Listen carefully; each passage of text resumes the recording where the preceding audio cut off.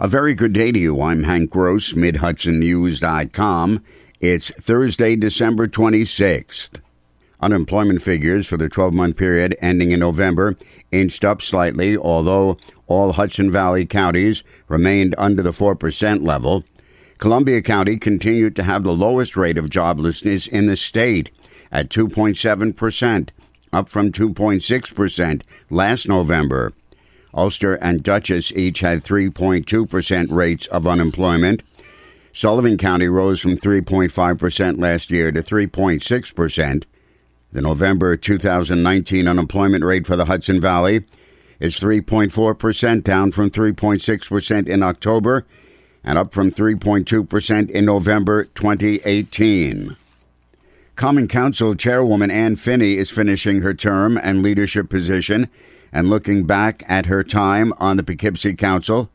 Finney sees volunteerism as key to the growth of the city. My biggest accomplishment actually is something I can take with me, which is meeting the volunteers, the board members, the people active in the community, everyone who is so committed, so involved, and really gives me a lot of sense of optimism about the city and the future of the city. Councilperson Sarah Salem will assume the role as councilperson at large and chair in the new year. Legislation directing the New York State Energy Research and Development Authority to identify areas across the state where electric vehicle infrastructure is insufficient and evaluate options for filling the gap statewide has been signed into law. The measure was sponsored by Senator Jennifer Metzger of Rosendale. In New York State, the number of electric vehicles on the road has risen from more than 24,000 in 2017 to almost 37,000 in 2018. New York, however, is not one of the top EV ownership states and will need to significantly increase ownership in order to meet the state's goal of getting about 2 million EVs on the road and achieve a 40% reduction of carbon emission by 2030.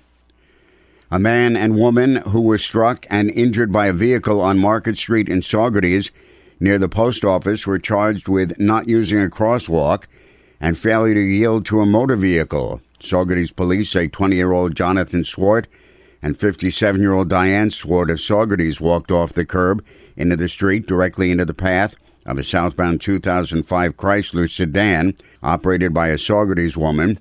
Both pedestrians were treated at the scene by Diaz Ambulance and then transported to Health Alliance Hospital Broadway campus in Kingston.